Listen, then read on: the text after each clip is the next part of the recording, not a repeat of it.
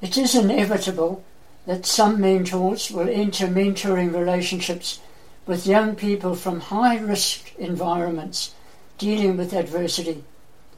The key is for the mentor to develop a non-judgmental, cheerleading role to help the mentee not only deal with the adversity, but also work through it to become the best he or she can be.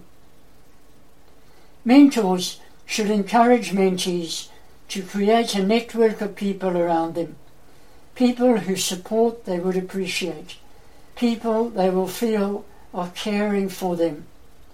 These people could be grandparents or other relatives, older siblings or family friends, teachers or coaches. They become positive role models to the mentee and thus contribute to the development of the emotionally resilient young person. Time and time again, I have come across research that especially stresses the helpfulness a significant male can play in the life of a young boy, for example, many of whom struggle to express their inner feelings, fears, and thoughts.